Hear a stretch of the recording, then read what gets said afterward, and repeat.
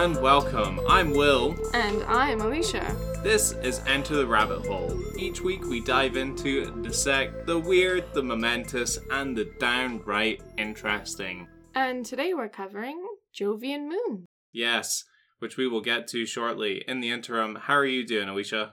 Excellent, as always. That's good. I like that positive attitude. I'm also doing well. I didn't ask. Thank you for asking. God, I can't even do this podcast with you anymore. I meant, how are you doing, Will? It's too late. Damage is done. Well, anyway, after that frosty start, let's dive into today's topic. Except first, we need a call to action. Yeah, we need to do that first up top, otherwise the people won't know what to do. If you are listening, you are the resistance. No, if you are listening, go ahead and follow the show. Leave us a review, good, bad, or ugly. We don't care. We just love to hear from you. Also, if you have any ideas for future episodes, please share them with us. You can find us on etrhthepod@gmail.com or at etrhthepod on social media. I'm so glad we chose that handle when we were setting everything up because it just rolls off the tongue so easily every time. I mean, do you have a better one now? No, I don't. Enter the Rabbit? Don't. That's a whole different... That's the kind of thing that PETA would be on us immediately for. That's why I went for ETRH. Yeah, don't enter any rabbits, kids. Don't do that. Maybe we should have just gone with Rabbit Hole. Nope, let's stick with ETRH the pod. Yeah, I mean, when you say it a few times, it does roll off the tongue. It's absolutely fine. So, Jovian Moons, Alicia. Yeah. Yeah. Moons. Mm-hmm. Jove by Jove? Is that what it is? It's not E by gum. No. No, it is in fact pertaining to Jupiter. Yeah. Or other gaseous giants. I know, it's fascinating. Mm-hmm. It is interesting stuff, though. Don't click away. If you don't think it's fascinating, this might not be the episode for you. If you're intrigued, listen on, dear listener. Even if it's not the episode for you, please still listen on. I'm so glad that we are so comfortable in our listener numbers at this stage that we're just begging people not to switch off. Don't leave. So yeah, we're going to be talking about Jupiter and some of the stuff that is spinning around Jupiter, and it's going to be hella factuous. I think this might be our highest FPS of any episode we've done thus far. FPS obviously being fact per second. Facts per second. Yeah, you got it. Would it be fact per second or FPM, fact per minute? I don't know. More likely. It might even cycle back to FPS again and be facts per segment. Ooh, interesting. Yes. We will also be talking about some possibilities for terraforming, so it's not all, FPM, FPS. Yes, there'll be some SPS, speculation per segment. Yes, all the lingo. Yes. And with that, let's dive right in. So, Jupiter. First thing you need to know about Jupiter is it's really big. No, sacre bleu. Indeed. It is 11 times the size of Earth, and it's 317 times its mass. I thought it was like 11 Earths could fit across its diameter. Yeah, we're getting to that. Okay, okay. I'm glad you read the outline before we sat down to record. That's great. That's going to be a real time saver. Don't out me. I didn't have a lot of time this week. We just had a busy week. We are still online teaching, and that means, and you're in the middle of summer course as well. So for the people out there who aren't Asian parents sending their children to Asian schools, summer holidays means no holiday. Summer holidays means more studying. More school time. And yes. It also means I don't get to rely on the book anymore. And I have to make up everything myself. So, for you, it's been a case of, next week we're doing art. Mm-hmm. So, think of 5 art lessons. My day was, after I finished teaching for a couple hours, with somebody coming up to me and saying, so, when can I have the things for next They said next month, and I was like, you mean next week? And they're like, yeah, next week. And I was like, I don't know what we're doing next week. I'm making this up as I'm going along, all right? Like, bro, this is really, there's no plan here. You're like Chang from Community. You're teaching the subject, but you're only learning the subject a couple of lessons ahead of the kids. Yeah, that's what being a teacher is, man. Like, there are teachers who teach the same thing, every semester, and man, that sounds excellent. Oh, chef kiss. Yeah, but if you are an ESL teacher, you are either teaching really crappy books, and it's the same book every semester, or you're constantly trying to innovate, and that means you're like, oh, let's learn about science, kids. And then you realize, actually, I don't really know that much about science because I was a communications major. I'm going to go ahead and grab that and pull it into a segue and say, let's talk about the science, kids. Back to Jupiter. It's really big. 317 times the mass of Earth. To put it another way, 1,300 Earths could fit inside of Jupiter. Like clowns in a clown car. But with more, I don't know, oxygenation and life and things like that. And less seltzer and floppy It's still shoes. the same amount of clowns. Yes. Yes, when you break it down, when you analyze the data, there is still the same number of clowns. Clowns per Earth. CPE. My God, I've never seen these CPE numbers before. It's off the charts. It's almost twice as massive as all of the other planets combined. So if you were to take every other planet in the solar system and smush them all into a big old ball, it would be twice as big as that. And that's how that works. if you were like Galactus from the Marvel universe, then Nerd alert. I mean, these people are listening to a podcast about the moons of Jupiter. Let's not throw a nerd alert in that early and out everyone. So, however, despite being so large, it also has the shortest day in our solar system, completing one full rotation in only 11 hours. It's traveling at around 30,000 kilometers per hour, so fast that the area around its equator bulges outwards. They've got girdles for that. Yeah, it's just, Jupiter's got a little bit of a muffin top. And that's okay. Yeah. Love your muffin top. We're not trying to planet shame here. Jupiter, as we'll find out, has had a lot of babies, alright? And it's trying to put itself back out there and get back on the dating scene. So don't you planet shame. So it's got a big old bulgy belly. It's composed mostly of hydrogen and helium, and has the solar system's largest ocean, which is made mostly of hydrogen. So if you were... So it's not an ocean at all. It is technically speaking an ocean in the same way that the Arctic is technically a desert. Mm-hmm. It's just a very cold desert. Sure. With fewer Tundra. camels. Yeah. I mean, it potentially also has tundra, but it does... So it has... I don't think we want to start throwing in technicalities. If the facts that I've been reading over the past week and a bit are to be believed, and I think they are, because many of them are from NASA, as always, sources in the footnotes of every episode, then I'm going to say it has a big old ocean, but it's not an ocean full of H2O, and therefore it doesn't act like the oceans on Earth. This is because the atmosphere on Jupiter is so highly pressurized, it has turned all the hydrogen from a gas into a liquid. Ooh! Thank you. That was the correct time for that sound effect. The liquid oceans sit at around 200 degrees Celsius, or for our American chums, 400 degrees Fahrenheit. At what temperature does hydrogen turn into a gas? I've only I'm not a scientist, never claimed that, never will. I've only got the facts in front of me. Oh, okay, so the pressure is... Okay, I missed it. So the pressure... It's so pressurized that the gas... It cannot stay a gas. It has to turn back into a liquid. Yes. I get it now. I just wasn't listening. Yes. So even if you... I mean, this is the reason why we're not planning a manned mission to Jupiter, besides the fact that it is very far away. And we haven't even gone to Mars yet. So, finish the first thing on your to-do list before you go onto the next thing, onto I mean, Jupiter. you couldn't even walk on it, so what's the point? No, exactly. So as soon as you entered its atmosphere, you would be almost immediately crushed by the immense pressure. Yes, that's every day.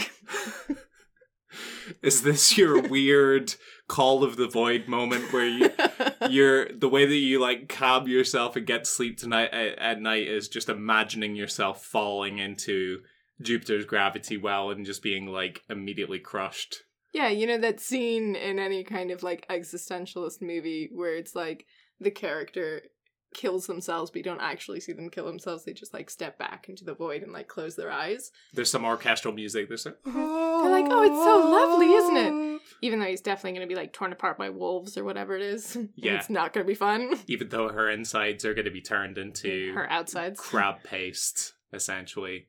Which is weird because she didn't even eat any crab before putting on her spacesuit. Yeah, that could be like your mental equivalent of having a weighted blanket. I could probably use a weighted blanket. Well, now you have a weighted mental blanket, just imagining the immense pressure of Jupiter's atmosphere. Stranger still, according to Maya Wayhas at National Geographic, quote, below the gassy upper layers, the pressure and temperature... I know. It's like me about like 20 minutes after I've gone into bed. Yeah. After having like a heavy chili-based dinner. Like, Bean-based. Watch out, honey. There is some gassy upper layers here. And some gassy lower layers. It's just layers of gas. Yeah. I'm in a ticking time bomb. Below the gassy upper layers, the pressure and temperature increase so much that atoms of hydrogen eventually compress into a liquid. Pressures climb so high that the hydrogen loses its electrons and the soupy mess can host an electrical charge, just like metal. So imagine a big old hydrogen ocean that can also be like it's electrified. Yes. So even more reasons not to go swimming. Don't go swimming in that electric ocean. As if I needed more. Yeah. I don't like the ocean. I like the beach. I find deep water terrifying. Anyway, unrelated. Sorry. So your calming mental state is being crushed by the immense pressure of Jupiter's atmosphere. Before I get to the oceans. Yes, but the minute that you think that there's like a shark somewhere down there, like, whoa, I'm out. It's not the fact that there could be a shark, because I know that shark attacks are rare. It's more about the unknown quantity below me.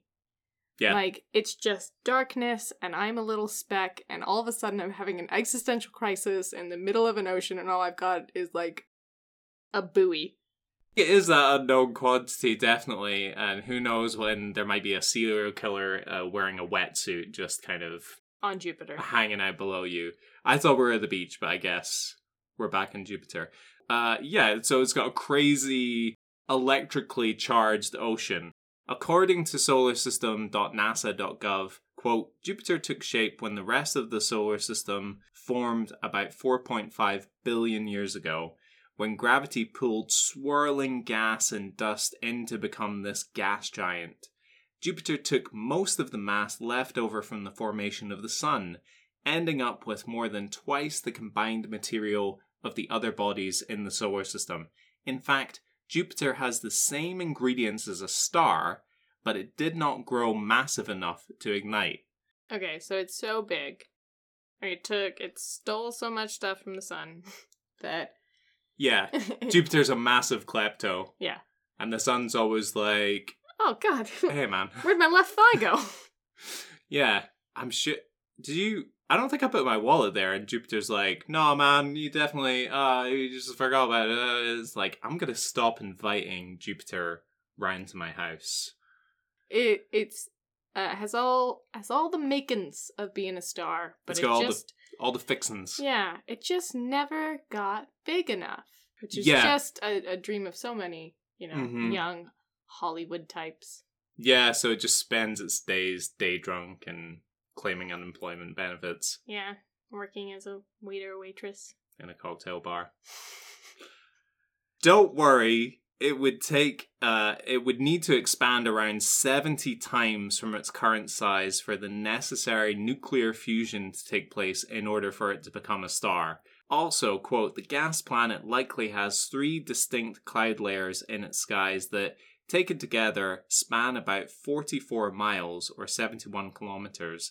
The top cloud is probably made of ammonia ice, while the middle layer is likely made of ammonium hydrosulfide crystals. The innermost layer may be made up of water ice and vapor. That means that middle layer essentially has some sulfuric acid in there, which is nice. Nice. Go throw a body in there.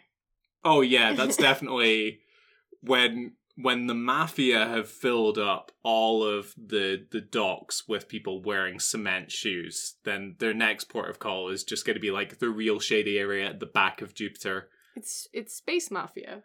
There's got to be a book out there called Space Mafia, Space Mob. If there's not, write it down. Nobody take that. This is copyrighted. We're not entirely sure of what is actually at Jupiter's core, because you've just got all these layers of gases, right? Just it's essentially one big cloud.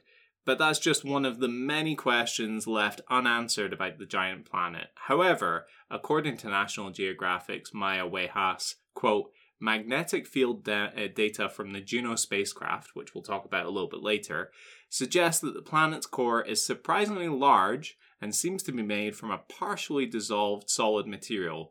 Whatever that is, it's searing hot, and not just like throw a chicken breast on there and you get like a nice char in there searing hot. Scientists estimate the temperature in this region could be up to 90,032 degrees Fahrenheit, hot enough to melt titanium. Very precise. I like that they didn't just stop it. Like, I don't know if that's a Fahrenheit thing, because again, as a European person, I measure things in Celsius. I think what it is it's converted from like Kelvin or like Celsius. And that's why it's like, oh, and 32 degrees. Because 32 degrees is probably converted from Celsius. That's how the conspiracy theorists who think that actually we just live on like a flat disk and all the planets are just painted on, you know, they're not real. You just throw in the 32 so they're like, oh, that's a real number. 90,000 degrees could be fake. 90,032. Ah. No, they're never going to believe anything. I don't know what you... No. This is factual. They don't even think COVID's real, so... No COVID mention. We try and keep this as timeless as possible, but if you honestly think that this kind of exists in some, I don't know, like in a vacuum. Like in an alternate dimension where COVID doesn't exist, and Kobe Bryant is still alive, and Jeffrey Epstein is still alive, it's a really weird dimension. Good and bad. Yeah. Anywho. Anyway. Here comes Alicia to rescue me with some more science. Can't wait. Okay, so Jupiter is a planet that is constantly ravaged by storms. Hence the watercolor-like ripples and whirls that can be seen across its surface. Some of the storms near its equator are so intense they can generate wind speeds of up to 335 miles per hour. That's hella fast. Sure is. These winds have created what's referred to as the Great Red Spot, which is just so creative. Yeah, it's kind of like what I had in secondary school, except instead of the Great Red Spot, it was the Great Red Plague of Spots. I had really bad acne, is what I'm trying to say. Okay, the Great Red Spot is a massive storm that's technically referred to as an anticyclone, according to solarsystem.nasa.gov. The largest and most powerful hurricanes ever recorded on Earth spanned over 1,000 miles across, with winds gusting up to around 200 miles per hour. That's wide enough to stretch across nearly all U.S. states east of Texas. But even that kind of storm is dwarfed by the Great Red Spot, a gigantic storm in Jupiter. There, gigantic means twice as wide as the planet Earth, with tumultuous winds peaking at about 400 miles per hour. The Great Red Spot has been swirling wildly over Jupiter's skies for the past 150 years, maybe even much longer than that. In fact, some estimates say that it may even have been going on for 350 years, or even longer. The giant spot is so giant you could fit 3 Earths within its diameter. More recently, 3 storms merged together to form a relatively smaller superstorm nicknamed the Little Red Spot. It's so adorable. It's just like, oh, we got a big one, the little one. I just imagine that he's a quintessential little brother on a TV show. It's like, oh, geez, Big Red, can I come and play with your friends? And he's like, no, Little Red, you're not cool enough to hang out with me and my buddies. Like, oh, please, I wanna have some ravaging winds that it can only be measured in terms of numbers of Texases. And it's like, oh, you're so uncool, Little Red Spot. I'm gonna tell Mom. I don't know who Mom would be in this scenario. The planet? I guess. I don't know. The analogy, once again, falls completely flat. Okay, Jupiter also has a massive magnetosphere. Ooh, just like Magneto. Now who needs a nerd alert? Around 16 to... That was never in doubt. Never. Just so we're all clear. Around 16 to 54 times more powerful than that of Earth's. It balloons between 1 to 3 million kilometers from the planet itself, and it can exert its influence as far away as the orbit of Saturn. This means that they have their own incredible version of northern lights at each pole. So for those who don't know what the magnetosphere is, and you please correct me on this if I'm incorrect, you tend to have a magnetosphere around planets that have a solid metallic core, which is what we have essentially. We think the center of Earth is predominantly made up of iron. And when electrons hit the magnetosphere around Earth's atmosphere, that is what gives us the northern lights. That is my understanding. Is that your understanding? Pop quiz. Is that your understanding? I didn't even research anything. You're not ready for the test? Look, normally I'm a 100% research nerd. I love research. It's been a busy week, alright? I don't know anything Mama's about had space. a day. Mama's had a real day. The last time I talked about space was with, 6-year-old kids. And they're a lot easier. You don't even get past the big red spot and they're like, tell me more. And I'm like, well, I've got what's available to me in this picture book and that's pretty much it. I could, but you also don't know what a hurricane is, so let's talk about that first. Oh yeah, I mean, I love how dumb children are. It makes the job a lot easier. But hey, speaking of dumb children, if you want to give us a better explanation for what a magnetosphere is, hit us up at etrhthepod at gmail.com or etrhthepod on all social media. So this is the thing, you never should have gone into talking about a magnetosphere if you didn't know. Yeah, I went in with some real some confidence. Big dick energy, and I've come out with some real shriveled energy. Cold lake dick energy. Yep, cold hydrogen-based lake dick energy. Okay, well, according to the website The Big Bang Optics, Jupiter's moons probably formed in tandem with Jupiter itself. The big planet likely started out as a disk of gases and dust that eventually became the glass giant. It's made of glass. The gas giant that we know today. While Jupiter took shape, some of the material swirling around it coalesced into the 4 moons that Galileo saw in 1610. And we'll be talking about that chap a little bit later on and his discovery and how, of course, it made him real popular with the church and, all contemporary thinkers at the time. I think it's something I do know about, because I'm going to step out on a limb here, is talking about the moon. So supposedly our moon did not form at the same time Earth was created, which is why they're pointing this out. There was supposedly a huge meteor impact, which destroyed a large portion of the forming Earth, like it hadn't solidified yet, and then that caused a satellite to form. Mm-hmm. And now we think it is potentially hollow and full of Nazis. Yeah, well, we don't think that, we know that. Yeah, guys, just do your research. We've got some literature you should really check out. I've got a lot of brochures back home.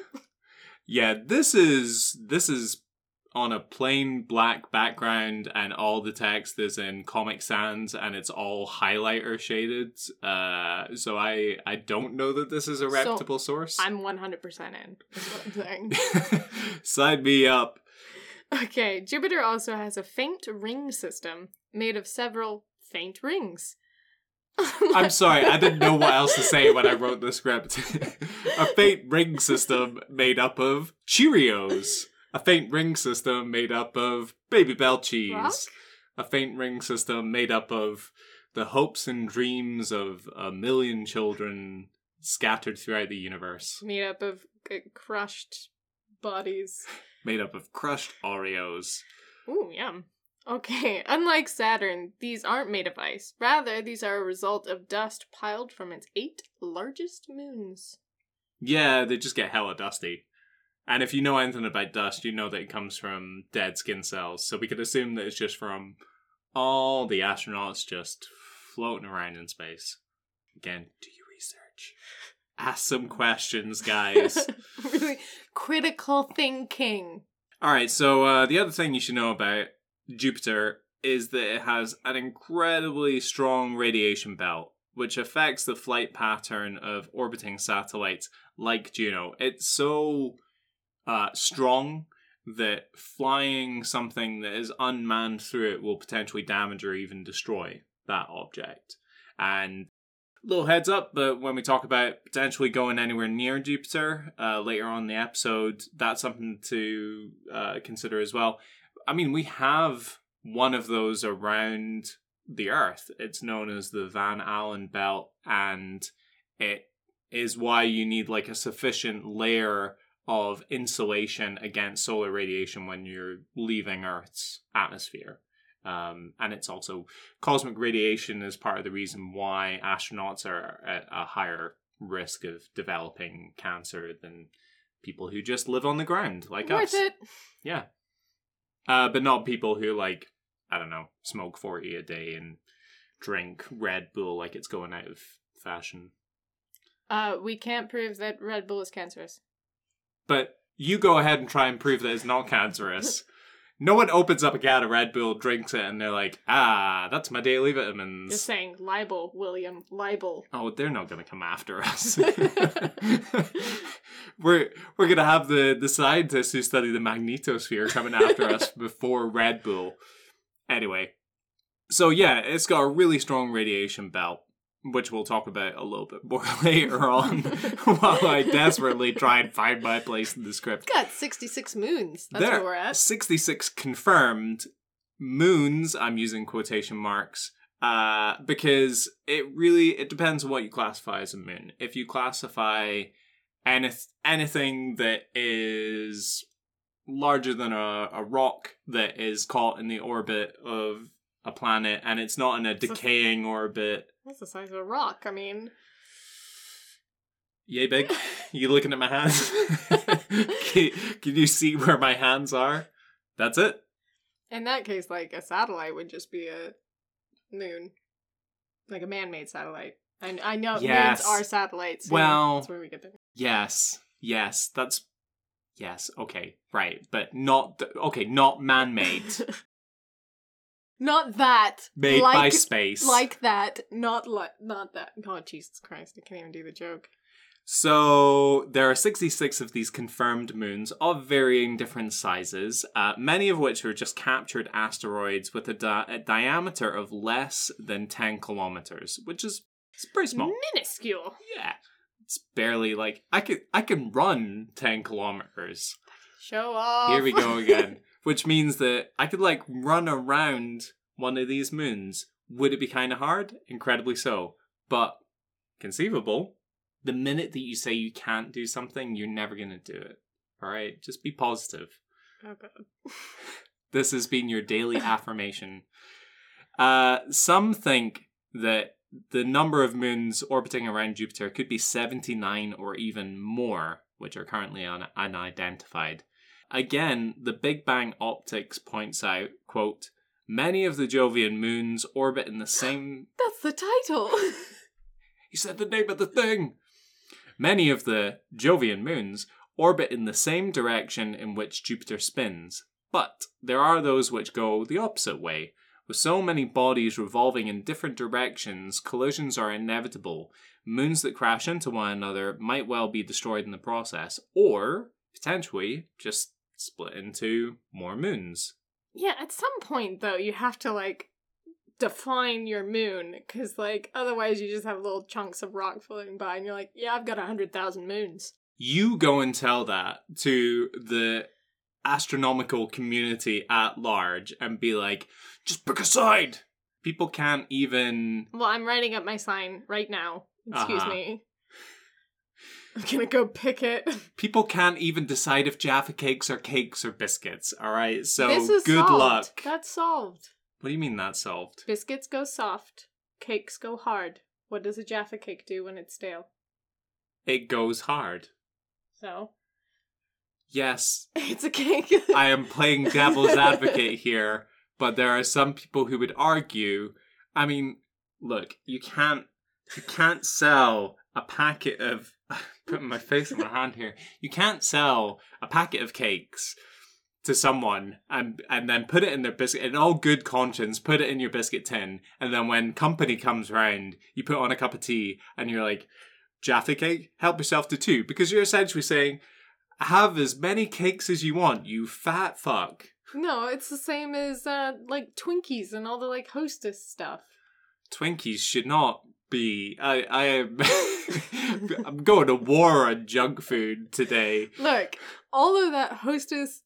Like, little Debbie's, all the little cakes, whatever, those are all, like, bite-sized treats. They are not biscuits or cookies. A Jaffa cake is a bite-sized treat. It's not a biscuit. When did Big Snack get to you? When did you come onto Big Snack's when payroll? Jaffa cake tried to circumvent tax laws in order to get labeled as a biscuit because being a cake would cost them more. And now Jaffa Cake is building their own rocket so that they can fly away from Earth to Jupiter whilst wearing a fucking stupid cowboy hat and boots. Yeah. And their rocket's shaped like a dick. And their big cock rocket. Wow, we fit all the swear words from this one episode into that one 60-second segment. So if we want to make it family friendly, we'll just go back and edit that 1 minute out. I feel like it was longer than a minute. It felt longer than a minute. Back to the moons. These moons fall into several groups depending on their orbit. The Himalaya family are a group of 7 moons that travel in prograde. Prograde means travels in the same direction as the planet. Uh-huh. Don't feel like a dummy if like I'm not talking down to anyone, but you know, if I then say retrograde and you're like, what's prograde? And then people are like, Mars is in retrograde. And so I've got to rub my crystals. I mean, do whatever you want with your crystals. You paid for them. So the Himalaya group, they're traveling in prograde. They're the only group of moons that has more than one member that's larger than 10 kilometers in diameter. They're not moons. This is a hill that you're going to die on, isn't it? It's just space rock. So we've come into this episode and been like, guys, Jupiter, let's talk about it. It's got so many moons. It's crazy. And you're like, but not really. It actually has like 4. If all Earth had rotating around it was something that was smaller than 10 kilomot. Wow. Than 10 kilomots. Yeah, kilomots. That's how you say it. 10 kilometers. Then, 1, none of life would be possible because of the tides and shit. But 2, that would be shit. That's the shittest moon. That's not a moon. That's no moon. Yeah, I was about to say Obi-Wan is the only person who could sort this out. We need to get Obi-Wan over at command control in NASA right now and just show him the list of moons that we find and he could be like, that's no moon. That's no moon. You don't have to point at everyone. That's no moon. You could just fill in That's the no sheet, moon. please, Obi-Wan. That's no moon. Excellent. You paid for the full hour. I'm going to give you the full hour.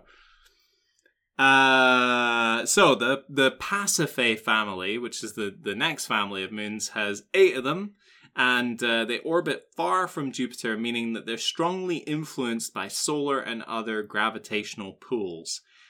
Meanwhile, the Carme group, which is made up of 13 known moons, they travel around Jupiter in retrograde, which means the opposite direction from which it spins. From the direction it's spinning. You want to spin? Let's go to spin class. They all have a similar color and composition, meaning that they likely broke away from Carme after some kind of impact. Then there's the Ananke group, which is made up of 12 moons, which are also traveling in retrograde, but have a distinct enough orbit to be classified as distinct from the Carme group. Finally, we have the ungrouped prograde moons, Thermisto, Carpo, and Valetudo, and the ungrouped retrograde moons. There are too many of these moons to mention, and many of them are highly influenced by the pull of both the Sun and other Jovian planets. So just imagine keeping all of those plates spinning at the same time. It's no wonder she's a little big girl. A little bigger. She's comfort eating. Yeah. She's had a busy day of chasing her baby moons. If your moon is getting constantly pulled away... okay, fair. I do know that the US... Oh my god. I just got so self-centered there for a second. The Earth's moon is moving away from the Earth like several centimeters a year. Or something like that. Or millimeters? Centimeters.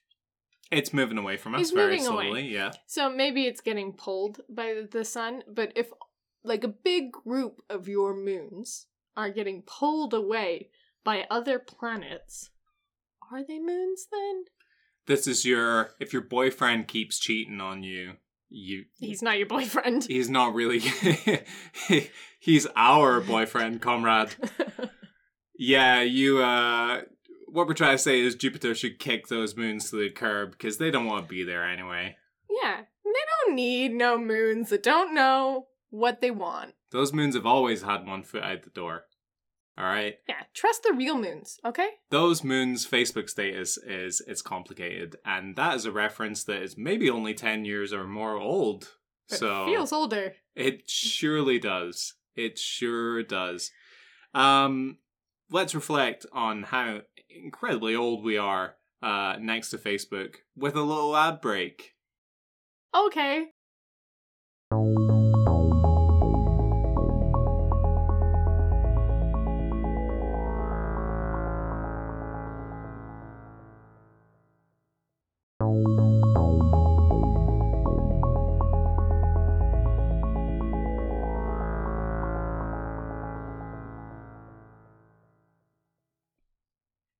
And welcome back. Thank you. Okay, so now that we're back, why don't we talk about some probes? Okay, one of the reasons we know so much about the appearance and composition of Jupiter and her moons is because of the many probe missions that have flown by them in recent decades. The first flyby was performed by Pioneer 10 in 1973. Isn't that crazy? That was that long ago? Just that we were able to do that in 1973? Yeah, but then... Sure, we went to the moon in 69, but still. Yeah, I guess it's all relative, isn't it? Because we've been able to send satellites out to orbit around since Sputnik in the early 1950s. And I guess in a sense, I'm not trying to minimize the work of the fine people at NASA, but all you're doing is shoving a bunch of things in a box, pointing it in the right direction, firing it, and then kind of hoping that it makes the... That's not what's happening by any means. No? Isn't it? Okay, first of all, you need to make sure that it can get through. Mm-hmm. You're figuring out the exact path it needs to take and what gravity is going to affect it, you know. It's not just like, oh, I'm just going to throw a bunch of components into a metal orb and send it out into space. It's a lot of technical math. And sometimes not only it's that, not even an orb. Okay. So, the first flyby was performed by Pioneer. 10 in 1973. This was followed in 1979 by Voyagers 1 and 2, and they were the first missions to both the faint rings around Jupiter and the volcanic nature of Io. More on that later. I think it's really interesting that every time we go past, we discover something new. And, I mean, compared to the amount that we know about Earth, right? The amount that we know about something that's in our solar system is kind of in our backyard.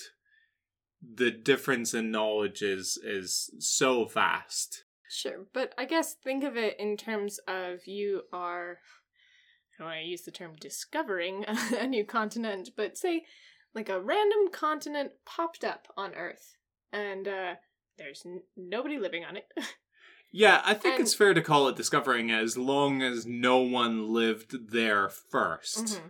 So what I'm saying is, you're living in like the era of like wooden boats, right?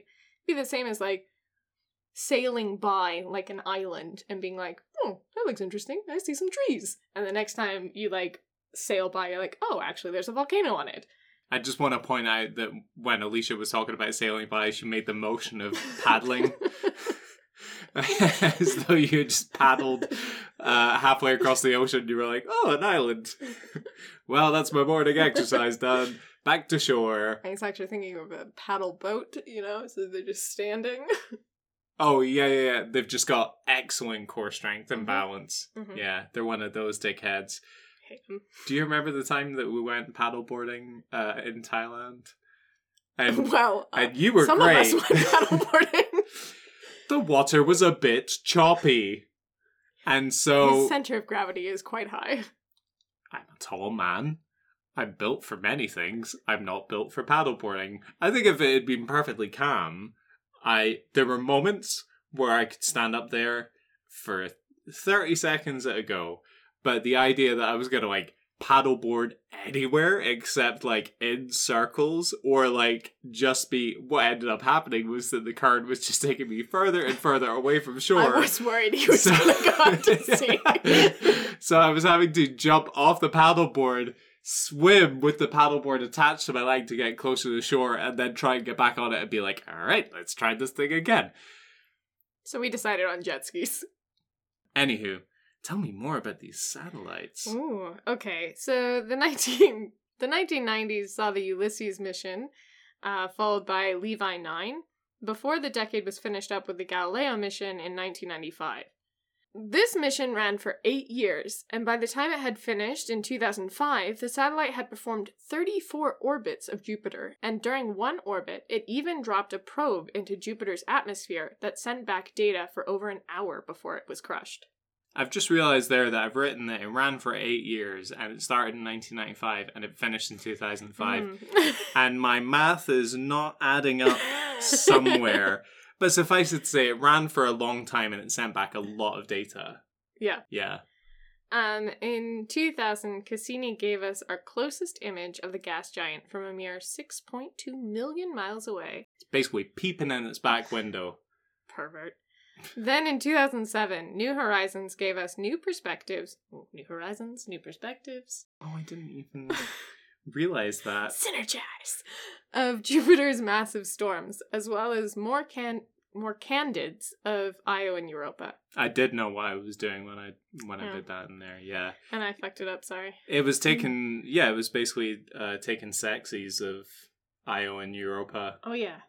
Turn, give me the face. That's a model term, right? Give me the face. It's like the face, Give me face. Give me face? I don't know. I'm pretty sure face is like a model term. I think you're being photographed by a photographer for whom English is not their first. Like, ooh, baby, hot. Give me face. Ooh, yes, sexy. More. Give me face. More face. Face me! Let's be honest, I'm not being photographed by anyone. So then in 2011, Juno was launched to conduct examinations on Jupiter's chemistry and atmosphere, as well as its interior and magnetosphere. It arrived in 2016, giving us some of the clearest and most beautiful images we currently have of our distant solar neighbors.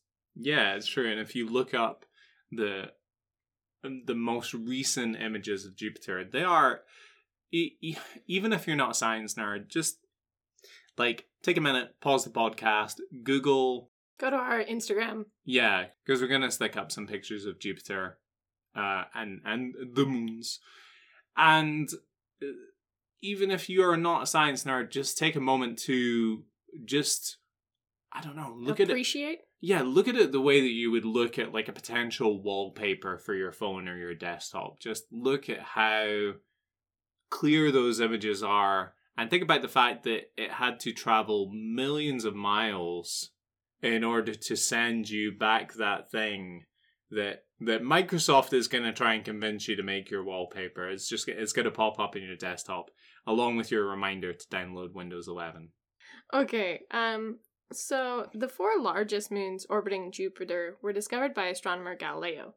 What the heck are you doing? I don't know. That's my part of the script. Step off, son. I don't know what I'm doing. The 4 largest moons orbiting Jupiter were discovered by astronomer Galileo Galilei in 1610. Ooh, tell me more. I sure will. They're sometimes referred to as the Galilean satellites. They are known as Io, Callisto, Ganymede, and Europa, named for Zeus's various lovers, although Galileo referred to them simply as 1, 2, 3, and 4. Sexy. For all we know, that's how Zeus referred to them as well. I mean, probably he had so many. I know. Weird that you would remember all of Zeus's ex-girlfriends' names. Why is that weird? I mean, I don't know. It's just like they're his side chicks. Yeah, and I was gonna save this for a fun fact, but Juno is the name of Jupiter's wife. Mm-hmm. So they send Juno the probe to go look at his lovers, the moon. Oh, that's funny. That's funny. I like what they did there. Mm-hmm. Like, she's gonna go sort them out. Mm-hmm. Mm-hmm. Galileo saw them through his telescope as 4 distinct white dots.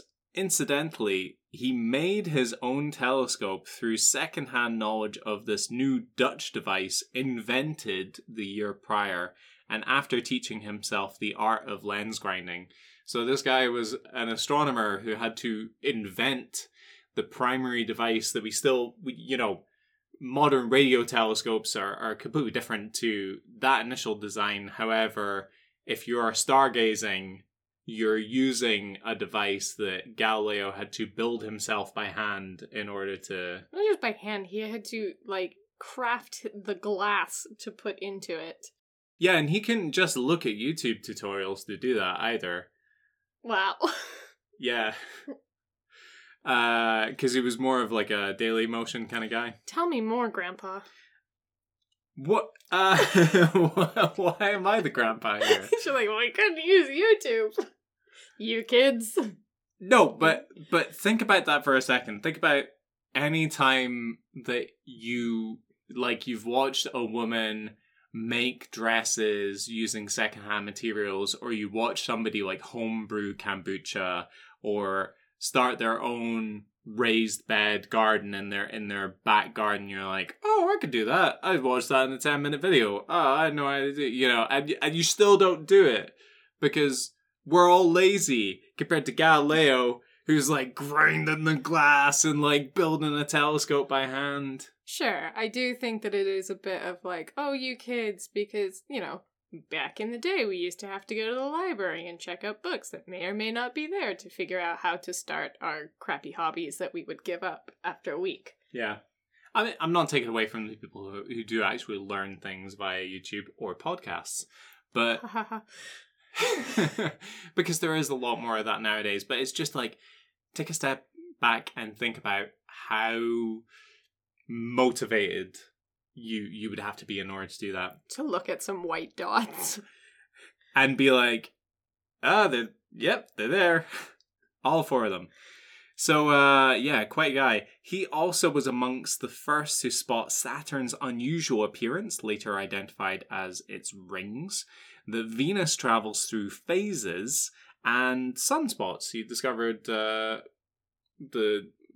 what we think of as those kind of like whirling solar mass ejections on the front of the sun. Before that, they just thought it was a big yellow ball. I hope he was protecting his eyes. I really, not doing like a Sir Isaac Newton or Donald Trump and just staring directly at it. Donald Trump can still do that. To his heart's content. In an article by Albert Van Helden, is that the DJ? What DJ? I mean, I clearly think his name is Albert Van Helden, but I don't know if that is his real name. Look, I know like 3 DJs. Name them. Avicii, Swedish House Mafia, and shit. Great job. Look, I know like 2 DJs. I feel like I've proved my point even more, though. I feel like it's Armin Van Helden. In an article by Albert Van Helden, not the DJ, and Lynette Nobody thought that. I did for a hot second. And Lynette S. Audrey, they said, quote, although these discoveries did not prove that Earth is a planet orbiting the sun, they undermined Aristotelian cosmology. The absolute difference between the corrupt earthly region and the perfect and unchanging heavens was proved wrong by the mountainous surface of the moon. The moons of Jupiter showed that there had to be more than one center of motion in the universe, and the phases of Venus showed that, and by implication Mercury, revolves around the sun. So his discovery of objects orbiting something that wasn't the Earth helped shape our modern understanding of our place in the solar system. But it's so dumb, isn't it? Because, like, people have such sincere beliefs about something like everything rotates around the Earth, you know, the heliocentric model, and therefore we are the center of the universe because that's the way it's supposed to be. And if you take that away from them, they suddenly feel like, well, then the rest of it doesn't make sense. So therefore, we're going to have to kill you or put you under house arrest. Look, if you are the kind of person who believes in intelligent design, fair enough. I don't personally believe in that, but if you are the kind of person who believes in intelligent design, then part of that line of thinking stems from this idea that humans are somehow exceptional and maybe we are the peak of existence, right? Directly below God or directly below some kind of intelligent creator. So, you know, these two things are kind of linked.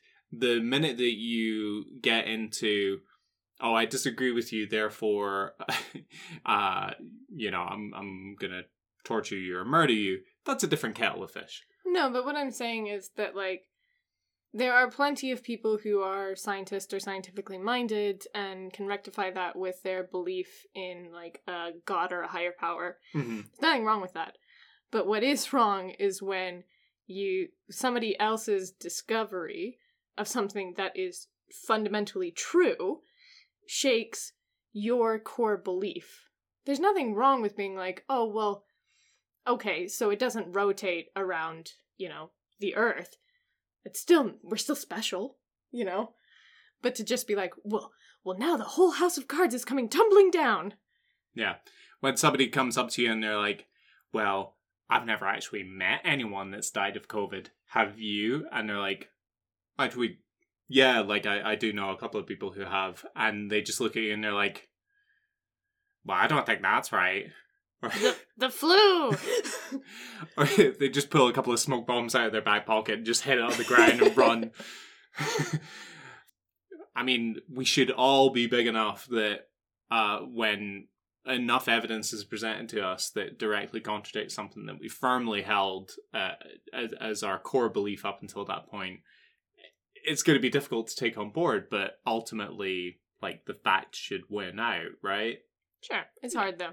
It's hard, and that's why Galileo got this big old triple. Yeah, he did. He basically had to speak to the Pope at the time to ask if he could present his findings and publish his findings. And the Pope at the time sounded like he was pretty cool, kind of woke. He was like, yeah, but don't directly, you've got to phrase it in such a way that it doesn't directly contradict the church. Galileo was like, sound, no bother. He was like, fuck And the then- church! Yeah, pretty much. He was like, actually, nah, the church is wrong, lol. And so that's what got him into trouble. Okay, so Listen let's to talk your about Pope. some moons. Yeah, let's do it. So the first one is Io. Io. I don't know what I'm doing. Yeah, where are you taking this with this? Okay, it has an almost sickly yellow and orange color, not dissimilar to the look of petrol floating in water. Or gas. Is that yellow? I think it... I tried to... This is my script, by the way, guys. I hope you're enjoying it so far. I tried to think of what it actually resembles because it has this kind of mottled look of oxidized yellow, almost the color of It's like jaundice. yeah. It's really beautiful in its way, but it's hard to compare it to anything. Like if you're trying to get an accurate depiction of its color and its composition, it's difficult to compare it to anything. Like it looks bruised. It looks like a fungus. Yeah, but in a nice way. But in a pretty way. You're It like definitely you're sounds like a like- mushroom, but like pretty. It sounds like we're negging on Io. Hmm. Yeah. Okay, well, that color that we're negging on is caused by sulfur dioxide snowfields, so it's not her fault. Yeah, that she has snowfields made of acid. So she's the closest moon to Jupiter. Is this of all, like, 72 moons? I believe it's the closest of the Galilean Okay. moons. It's 3,642 kilometers in diameter. The fourth largest moon in the solar system. It has over 400 volcanoes, also making it the most volcanic object in the solar system. It has over 100 mountains, some of which are taller than Mount Everest. Its highly volcanic nature isn't due to tectonic plates. It's caused by something called tidal flexing. Yeah, which is where you like I paused because I knew. say something funny, Will. It's where you roll up in the other moons and you're like, yo, what's up? And then you kind of like, you gotta reach You're like- something and you're showing them like your Rolex just kind of coming out of the bottom of your sleeve. You like drop your wallet and you're like, oh shit, it's that. Oh, there's like cash spilling out. I was kind of a douchebag. I mean, it's blowing up all the time with vaping. Io has an elliptical orbit around Jupiter, meaning that it is intermittently pulled and then released in one direction. This causes the core of the moon to bulge, creating volcanic outflows. Yeah. So the reason that it has such a highly volcanic nature, as you said earlier, the most volcanic in the solar system, is because of the way that it's being pushed and pulled So by basically, Jupiter. Jupiter is like, come back here, baby. And every time he's like pulling her back and she's like exploding because he's just grabbing her core. Io is in a very toxic relationship with Jupiter. The other moons have talked to Io about it, and Io is like, I know, but you just don't know Jupiter like I do. And it's like, so they're kind of waiting for Io to come to Io's senses. Mm-hmm. But only she can save herself. yeah, only That's not true. Reach out for help if you need it. definitely reach out to your friends and family if you feel that they are in a Jupiter Io type dynamic. What I was going to say about Io as well and its volcanoes, these eruptions are so massive that some of the images captured by the probes, they thought that they were looking at more moons stacked behind Io. They weren't. They were seeing volcanic ash clouds that were large enough to create like a bulbous bulge on the side of Io that looked like other moons that were behind it. Gotcha. It's so huge. Like imagine a volcanic eruption on Earth that was large enough to create a disruption in our atmosphere. It's nuts. It's wild, Alicia. It's wild. Fucking crazy. These are your wild moon facts, guys. Is it me? It's you. It is. Oh, it so is. Let me tell you about Europa. The smallest of the Galilean moons, and a little smaller than our own moon, it was originally thought that Europa would be covered in impact craters, but actually, its very lightly coloured surface is crisscrossed with many lines and gullies. Its surface is actually thought to be pretty young, only around 80 to 120 million years old. Oh, pretty young. Yeah. You're still looking good. I guess, so the thought here is because it has no atmosphere and it's in an area that is just swarming with asteroids. And quote-unquote moons. Moons. That it was going to be covered in impact craters, like our moon is, which gives it the face of the man on the moon. Did you ever have it referred to as the man in the moon when you were a kid? Yeah. That's all asteroids impacting with our own satellite. But it doesn't have that. It's kind of, again, pause the podcast at any time, go look up images of Europa, and it's got this really distinct kind of, almost like a melted wax look about it, as though somebody's kind of melted wax and then dripped it in long strands across its surface. Modern technology means you don't even have to pause the podcast. Just go look. Yeah, not while driving, guys. Not while driving. Come on. 10 and 2. Eyes front. 9 and 3. 9 and 3? They changed it. 6 and 2/8. A halfpenny. Nope. 2 bob and a shilling. That's my final offer. What are we doing? Please tell me. What's the barbershop one? Oh, shave and a haircut. 2 bits. Yep. There we go. That's it. That's all I needed. Let's move on. One of the reasons Europa's surface is so light-coloured and highly reflective is because its surface is covered in ice, and the current prevailing theory is that there may be a vast subterranean sea beneath the moon's surface. Guess what? It's not just Europa. Yeah. If this is the case, some astrobiologists, which is totally a real thing, think that this may be our best hope at finding extraterrestrial life in our solar system. So their thinking is that if you, I guess this is a relatively recent discovery on Earth, but once we developed craft that were substantial enough to send down to places like the Mariana Trench and discovered these areas that were rich with hydrothermal vents, and then discovered stuff living down there, the theory is that the reason that creatures are able to survive at those depths is that they are subsisting on the heat energy that comes out of the vents. And nutrients. Yeah, mineral-rich nutrients. So the idea is that something similar could be going on beneath the surface of Europa. You could have a big old sea under the sea. Under the crust, under the rich, flaky crust. And there could be all kinds of life down there. Which is pretty cool stuff. I mean, when we talk about life in the universe, most people are probably like, oh, aliens and UFOs, but realistically what we're talking about is like microbes. Yeah.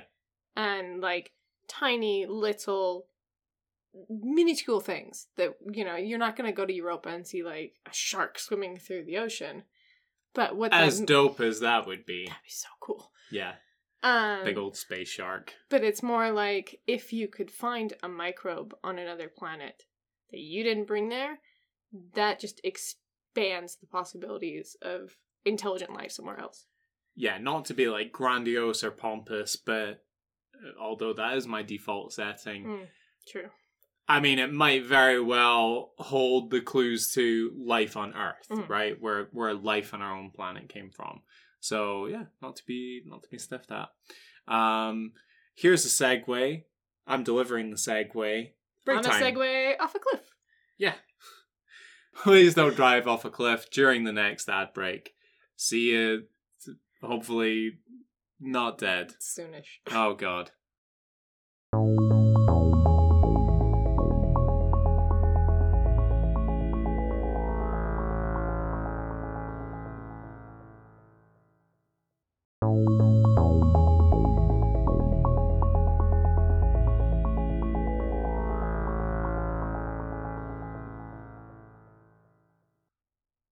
Hey, welcome back. I hope you're still safely fastened into your car and Join your hypothetical car journey down the road of life.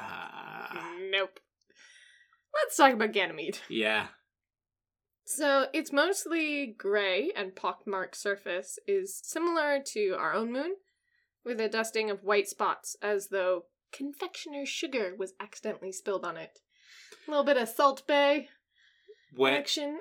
Again, peek behind the curtain, but when I wrote the script for this, like, I was pretty tired, and I was trying to, like, write it in between planning classes, so I was just looking at pictures of these moons and being like, what the fuck does that moon look like? How would I explain this to somebody who doesn't have access to Google? But yeah, that's what I think it looks like. Not as though somebody made a concerted... It doesn't look like the donut that was dusted in confectioner's sugar. It looks like the leg of your trousers while you were eating the donut, and you were like, oh, shit. Okay. But more majestic. It's 5,268.2 kilometers in 0.2 kilometers in diameter, making it the largest moon in our solar system. It's larger than Mercury, but has around half of its mass, and most of its substance is made of ice.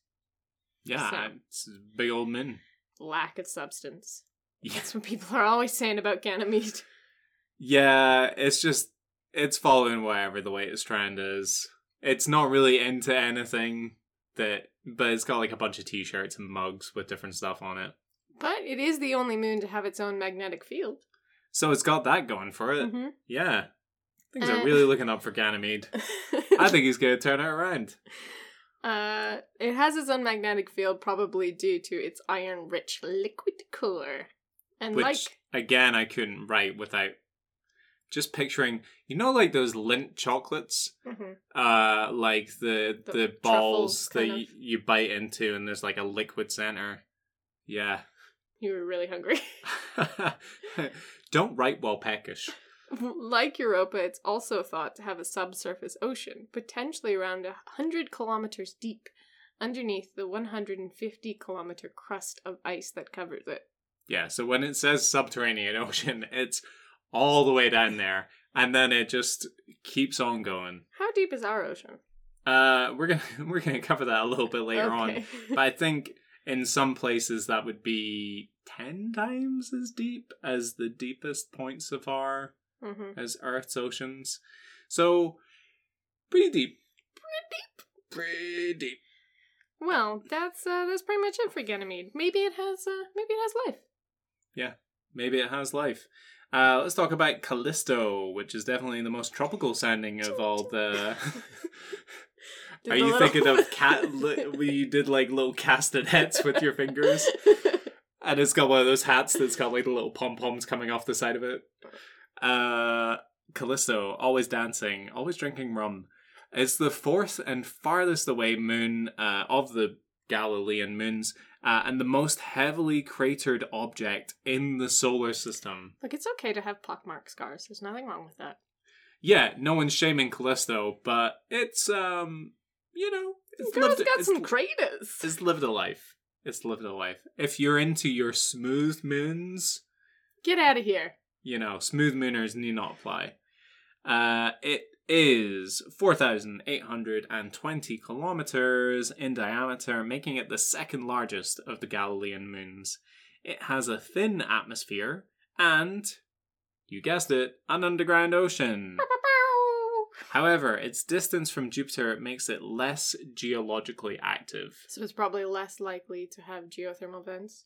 Potentially, is what they're thinking. If you'll remember earlier when we were talking about Io, we were saying the reason that it's so volcanically active is because it's close to Jupiter and it's got that whole push-pull weird relationship going on. Yeah. Yes. Callisto has, it's on nodding terms with Jupiter. Nod.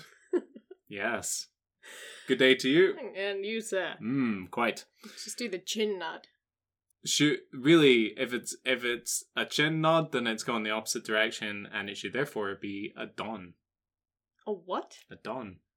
Oh. Yeah. Think about it. Not happy with that one. I'm on dawning terms with that guy. No, definitely sounds like a butt sex thing. Well, Maybe you are on dawning terms with him. We've donned. I Don't know you that well. don? Don't you don your neighbours? I don't know him that well, but, we've done. I would don him. For the love of God, talk about the next subject. Terraforming! Yeah. What is terraforming for people who don't know? So, terraforming is when you take a planet or like an ecosystem that you cannot live on, and you make it more like Earth. So, terra meaning Earth. So, changing that planet into an Earth-like planet.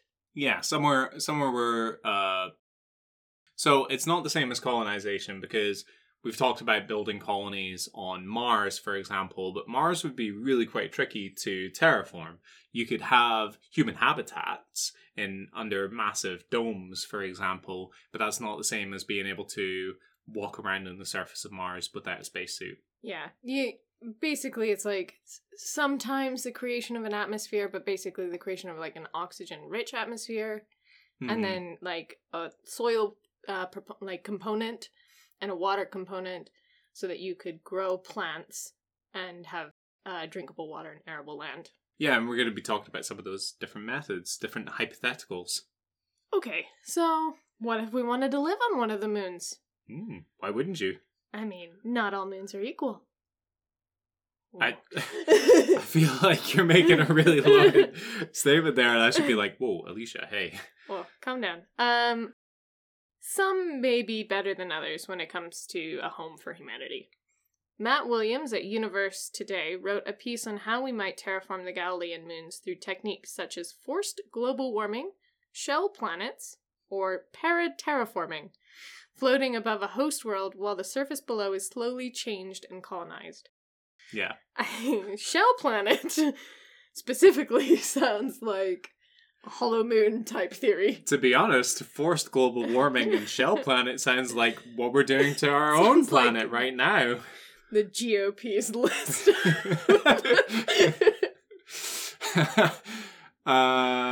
Yep, control the Senate, tick.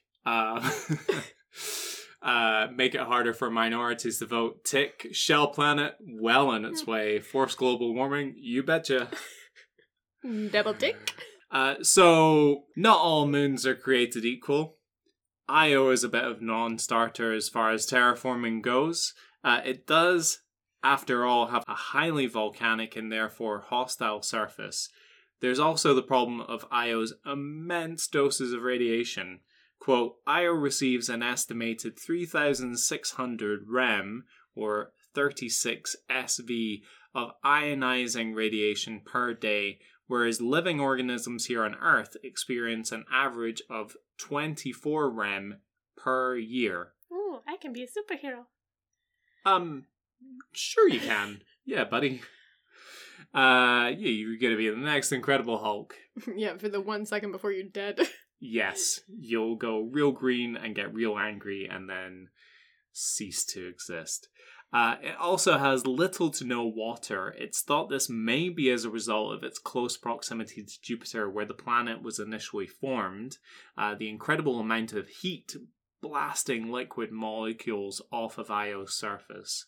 As a matter of fact, it has the least amount of water on any object in the solar system, and as a general rule, that's not great for fostering life. Go on. No, I'm just surprised. That it has the least amount of water. Yeah, I don't... Or that we even know which one has the least amount of water. Impressive. I mean, do we really know anything for certain here? I mean, considering we only found ice caps on Mars just a little while ago. At its poles, yeah. I don't know why I added it. At its poles! I know something too! Oh my goodness. So yeah, a lot of radiation, a lot of volcanoes. A lot of boom booms. Yeah, a lot of boom booms, a lot of space ouchie. Yeah. I'm sorry I said boom booms. It's okay. It's okay. Moving swiftly on though. Europa seems like a slightly safer bet for would-be colonists. It's much cooler and has a relatively fixed orbit, tidally locked on one side to its host planet. So it can't rotate? Yeah, so one side is permanently facing Jupiter, the other is permanently facing the rest of the solar system. I thought you were going to make a joke about it being much cooler. It's got like a fake ID, and yeah, its parents are away a lot, and they don't mind if you drink in the house, just like as long as you clean up after yourself. Okay, so yeah, thanks for supporting me on the podcast. I really appreciate that. You know how improv is always saying yes and? Yeah, well, your version of improv is ... and nope, Just that's it. Silence. Blank stare. Asterisk, say nothing. To be fair, I didn't hear the "it's cooler than," so I didn't know what you were talking about. It's good. I like that we're bouncing off each other. Mm. It's spicy for the audience at home. So yeah, it's cooler. It's got one side facing Jupiter permanently. It also has less radiation, although it's still a balmy 540 rem per day. Once again, on our planet, it's 24 rem per year, so it's still a lot. Europa's water-rich surface and interior make it a popular choice, according to Matt Williams, quote, using nuclear devices, cometary impacts, or some other means to increase the surface temperature, Europa's surface ice could be sublimated and form a massive atmosphere of water vapor. This vapor would then undergo radiolysis due to exposure from Jupiter's magnetic field, converting it into oxygen gas, which would stay close to the planet, and hydrogen, which would escape into space. Interesting. Yeah? It sounds cool. I'm curious in the timeline of that. Very long. Very, very long indeed. Yeah, we're going to talk about some of the potential hurdles and pitfalls in these terraforming plans a little bit later, but it's not going to happen while you and I are still around. Nothing exciting ever is. I know. I mean, we are millennials, so we are the generation that have taught ourselves to lower us down a little bit lower. Keep going? Yeah. You know how that ocean was subterranean? Yeah, keep going. Yeah, all the way to the bottom. There you are. At the bottom with some avocado toast. At least I have my avocado toast. Don't have a house, but I've got my avocado toast. Oh boy. So William goes on to say that the result would be an ocean world where floating settlements would navigate themselves in set patterns around the surface to create a faux day and night cycle. I mean, it's pretty cool. I like this idea of like floating settlements. It's very like sci-fi. I'm totally into it. 100%. It's Waterworld. Yeah, it's Kevin Costner's Waterworld. Yeah, except it's like floating in space, which is like 100 times cooler, like floating in the air. Except it didn't almost ruin Universal Studios. Yeah, but have you been to the Waterworld stunt show? Because that's pretty awesome. I mean, the best thing to come out of Waterworld. I think there is a debate to be had. If you produce one of the best attractions at a theme park, is it worth almost bankrupting a film studio and potentially putting paid to like pre-CGI action movies with mega budgets like that? I don't know, but then you have the opposite with Pirates of the Caribbean. Good movie, shit ride? Is that what you're trying to say? I mean, I have no experience in either of these. I'm more Superman ride at Six Flags type of guy myself, but fair enough. We could talk about that all day, but let's go back to these freaking moons. Terraforming. So Ganymede is another possible contender for colonization.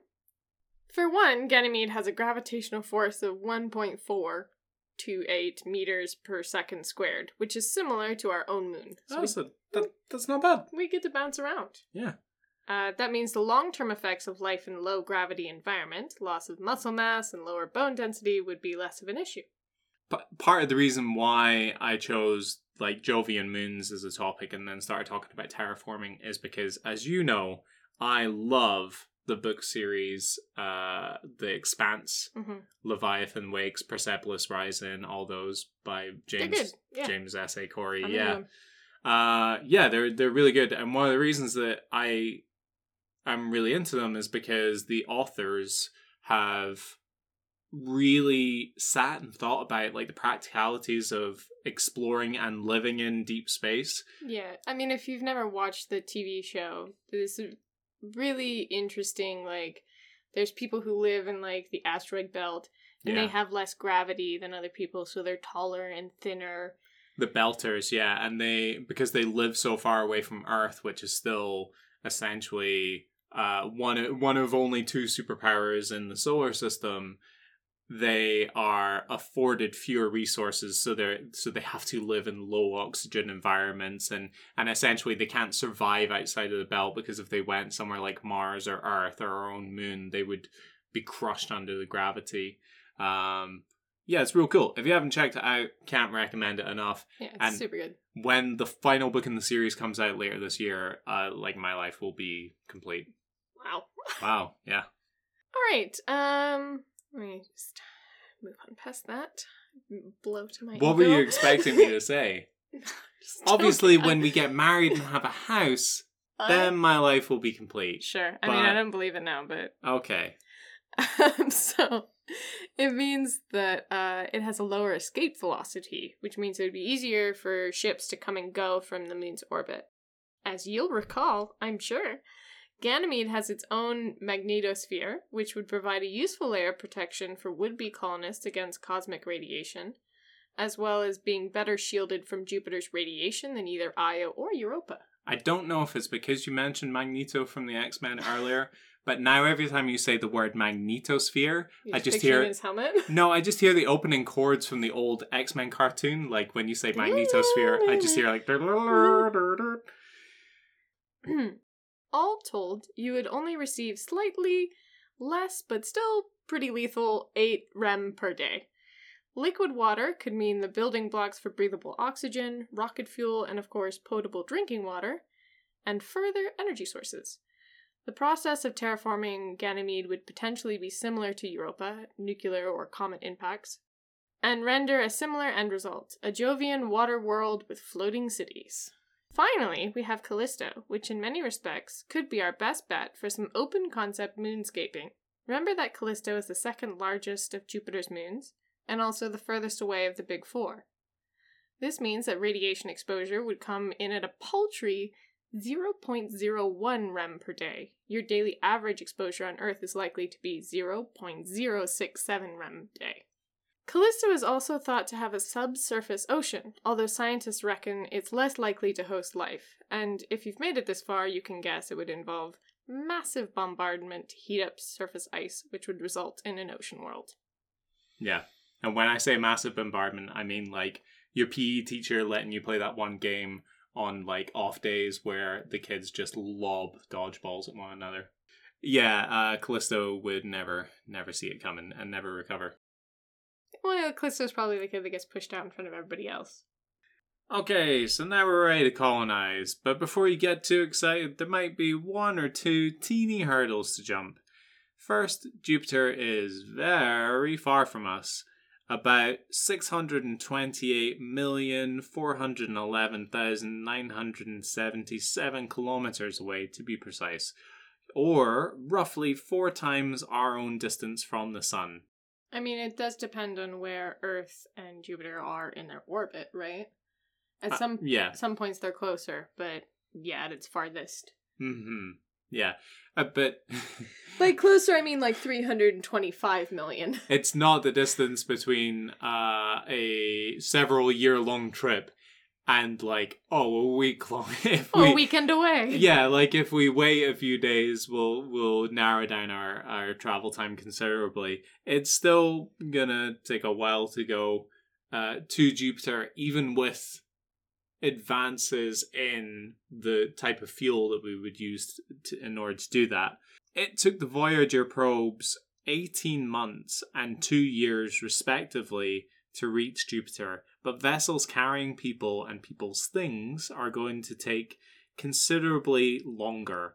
And once you get there, you need even more materials mined from asteroids or Jupiter's smaller moons. This means further journeys, which in turn means more fuel and more travel time. It's ye old Jupiter Trail. Yes, except with less tuberculosis. Hopefully. Hopefully. How do you get TB again? Is that the dirty water one? I don't know.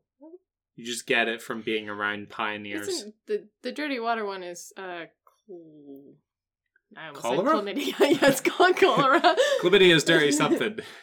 Yeah, sure is. Dirty deeds. So, yeah, it's going to take a heck of a long time to go there, and even when you do go there, you don't have all your stuff with you. You have to then start grabbing additional resources from around you. Exactly. Options for said rocket fuel include nucleothermal propulsion or fusion drive systems, but these are still only in the concept phase. Furthermore, you wouldn't need just one ship. You would need many for hauling materials and for refueling. Fixed refueling stations could hypothetically be placed between here and there, so the moon, for example, on Mars, or in larger asteroids such as Ceres. They're all different options. But again, these are elements that don't yet exist. Also, if you were going down the shell world route, i.e., building an actual structure to surround the surface of each moon from radiation and debris, then you can multiply the number of ships and building materials by 1,000. You would also need radiation shielding of some kind on any of the moons bar Callisto, and this is even after a viable atmosphere has been created. And the lack of magnetosphere means that, like Mars 4.3 billion years ago, any atmosphere that you did create would slowly be stripped away into space. Oh, and all of these ocean worlds would be slightly different to our own in that their depth would be over 10 to 80 times that of the deepest parts of Earth's oceans. This, of course, means nowhere to anchor your floating cities and potentially some very gnarly waves. Think that one scene in Interstellar. Those aren't moons, those are waves. Do you know what I'm referring to there? Is it mountains or moons? Oh yeah, those are moons. Those aren't mountains, those are waves. Obi-Wan, what are you doing here? This isn't your movie. Yeah, you've seen that one bit from Interstellar, right? Mm-hmm. Yeah, where it's like, holy shit, and they have to like get back on the ship really fast, and they've got the robot that can I haven't seen the movie, but I've seen that clip. They've got the robot that looks like a fridge, but also sometimes it's got legs and sometimes it's got arms. Yeah. And hella big waves. You know the best movie robot is Marvin? Marvin from Hitchhiker's Guide to the Galaxy. Oh, okay. My favorite movie robot is probably the one from Rogue One. Oh yeah, pretty good. Yeah. Voiced by my favorite actor of all time. Tudyk? Mm-hmm. Alan Tudyk? Yeah, he's a heck of a guy. Sure is. He's a hell of a nice man. God, I hope he's still a hell of a nice man. Yeah, I mean, I don't know, man. In a couple of years, we'll probably find out that he sent some really offensive tweets back in the day, or was just horrible to like the female cast members of Firefly, or like whipped his dick out at an intern, or just be cool, guys. Yeah. Just be cool. Not everyone has to play male celebrity bingo, right? You could just like not do any of those things, and then you won't historically be brought up in those things and then cancelled anytime someone brings you up in conversation. Anyway, back to the terraforming. One final thought. Any effort to terraform these moons would have massively adverse, read deadly, effects on any organisms living there. We don't currently know if there is any primitive life forms clustered around hydrothermal vents beneath the crust of Europa, Callisto, and Ganymede, but if there are, then should we really be so quick to wipe them out? I guess you can't have a colony without a little colonization, or at least we're not forcing them to convert religions or giving them weapons to fight one another, right, Alicia? Well, we don't know that our predecessor? No, our descendants, yeah. We don't know that our descendants won't be like futuristic hyper-colonists. Or that, maybe they're just over there like arming microbes, sending them out. Yeah. Or giving the microbes Giving teeny fish. tiny smallpox and infected blankets. Giving fish just guns or bayonets. Yes. I mean, we could go all day, couldn't we? So, in terms of, like, philosophy, no, I don't think it's right that humans have, like, destroyed their own planet. And they're like, well, we gotta find somewhere else to live. And there's potential for life here. So let's just wipe that out and put our own life here. Yeah. There's an argument to be made that all that we're doing is ensuring our own survival, because we are all of the eggs in one basket, and Earth is that basket, and that basket is susceptible to massive volcanic eruptions, asteroid Boiling. strikes, yes, boiling itself alive, drowning in its own carbon dioxide, all that good stuff. So you've got basically the hard boil, the soft boil, the poach. I guess my point is, like, even if we get our act together and we don't wipe ourselves out, that doesn't guarantee our continued survival, because the planet could wipe us out by itself through, like, a massive volcanic eruption or meteorite. Yeah, exactly. Or some kind of global pandemic, for example. But, Weird. Why would you mention that? Why would you even bring that up? So we need to have a plan B of some kind, and one of these moons could be a potential viable plan B. Although, really, to my mind, it's more like a plan D or E or F. There's a lot of steps you have to get to before you can get to, right, so we're sending our ships to 600 million kilometers away so that then we can mine some moons, so that then we can build a shield around a moon to create the possibility of terraforming that moon. If you haven't watched the YouTube channel, Kurzgesagt in a nutshell, they do a lot of things about terraforming different planets. And recently they did one about terraforming Venus. And to my mind, on the distance between ourselves and Venus versus the distance between ourselves and Jupiter's moons alone, Venus is probably like a more viable option. And Venus is like an incredibly hostile environment, almost as hostile as Jupiter is. So, like, there are other options out there, but unfortunately, like, if those options were on the table, if we convinced ourselves, well, we have to move to the moons of Jupiter, then whatever life was in the oceans would not stand a chance. Like, it would be one rubber stamp away from being completely wiped off. Sure, there would be like picket lines and like a small amount of people saying, microbe is life too, and oh, dude, like, look at what we do to, like, the sentient complex organisms that we already know live on this planet. They don't stand in the way of people deforesting to raise cattle. What I'm saying is there would be like a very small percentage of people, basically like microbiologists, scientists, astrobiologists. It's sad, because think about the potential that life has. We have no idea what alien life could look like. We don't even know for sure that life needs oxygen.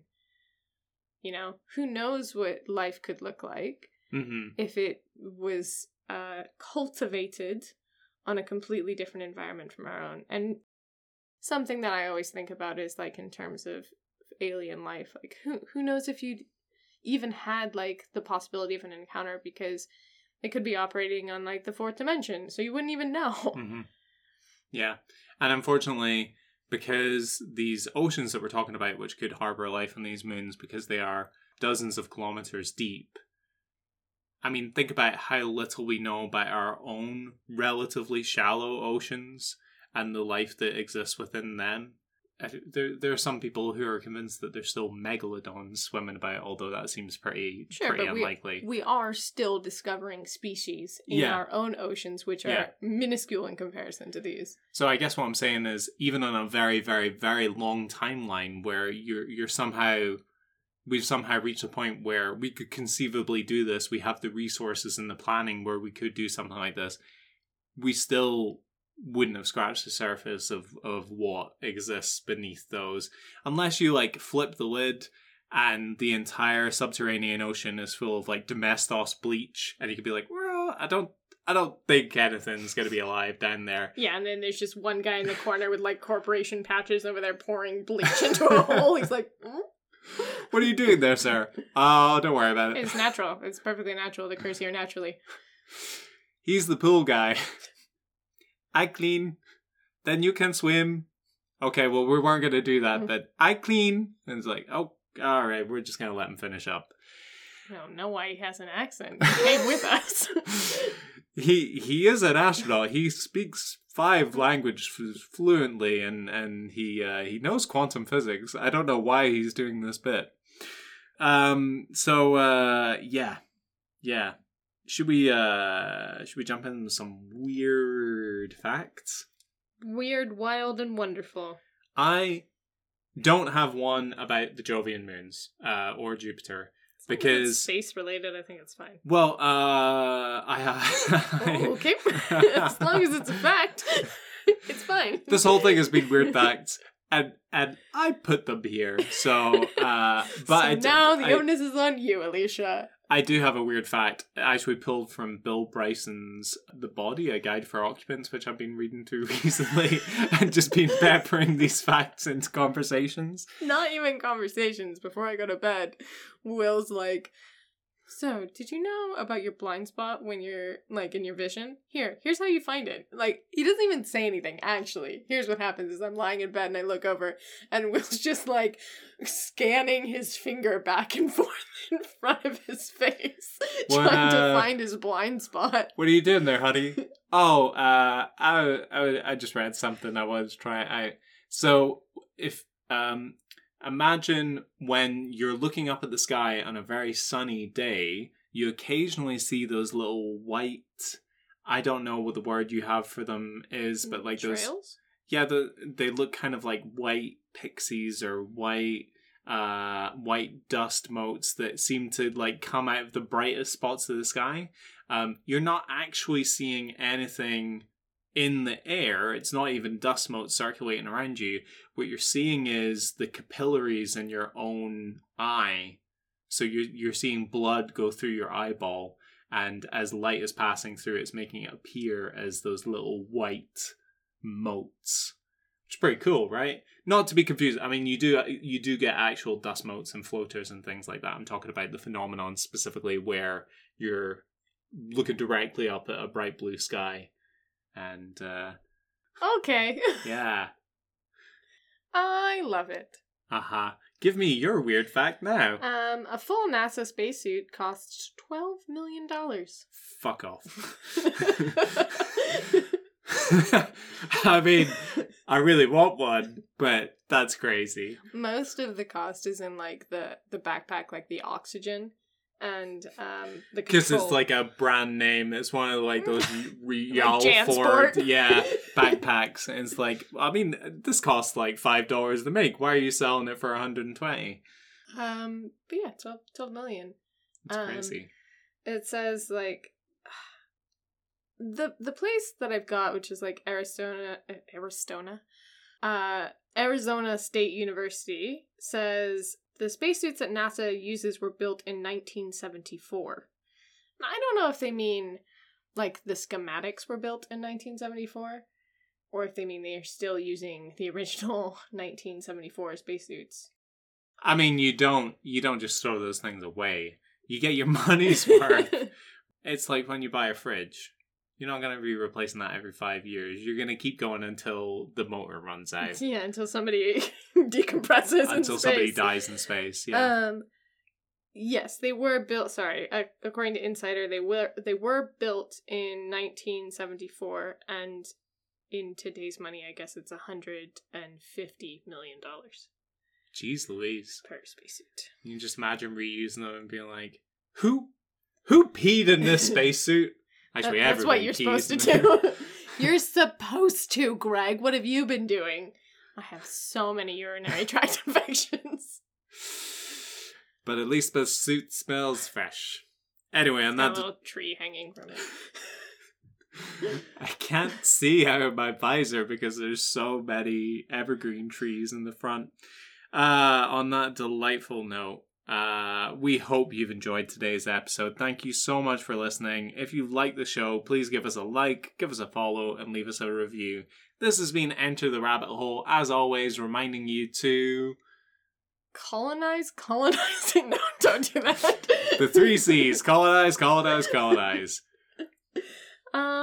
Just, take some time, if you can, and go outside and look up at the universe. It's pretty cool. Or just go on Google and check them out, because those moons be pretty sexy. Oh yeah, there's a reason they're named after Jupiter's lovers. So, we're gonna go look at that. You guys take care for now, and we'll speak to you next time. Bye-bye. Ciao. Enter the Rabbit Hole is written and presented by William Grant and Alicia Palmer. The music was created by Glenn Marshall. More information and sources can be found in the episode description. You can email us at etrhthepod@gmail.com or follow us on Instagram at etrhthepod. Thanks for listening.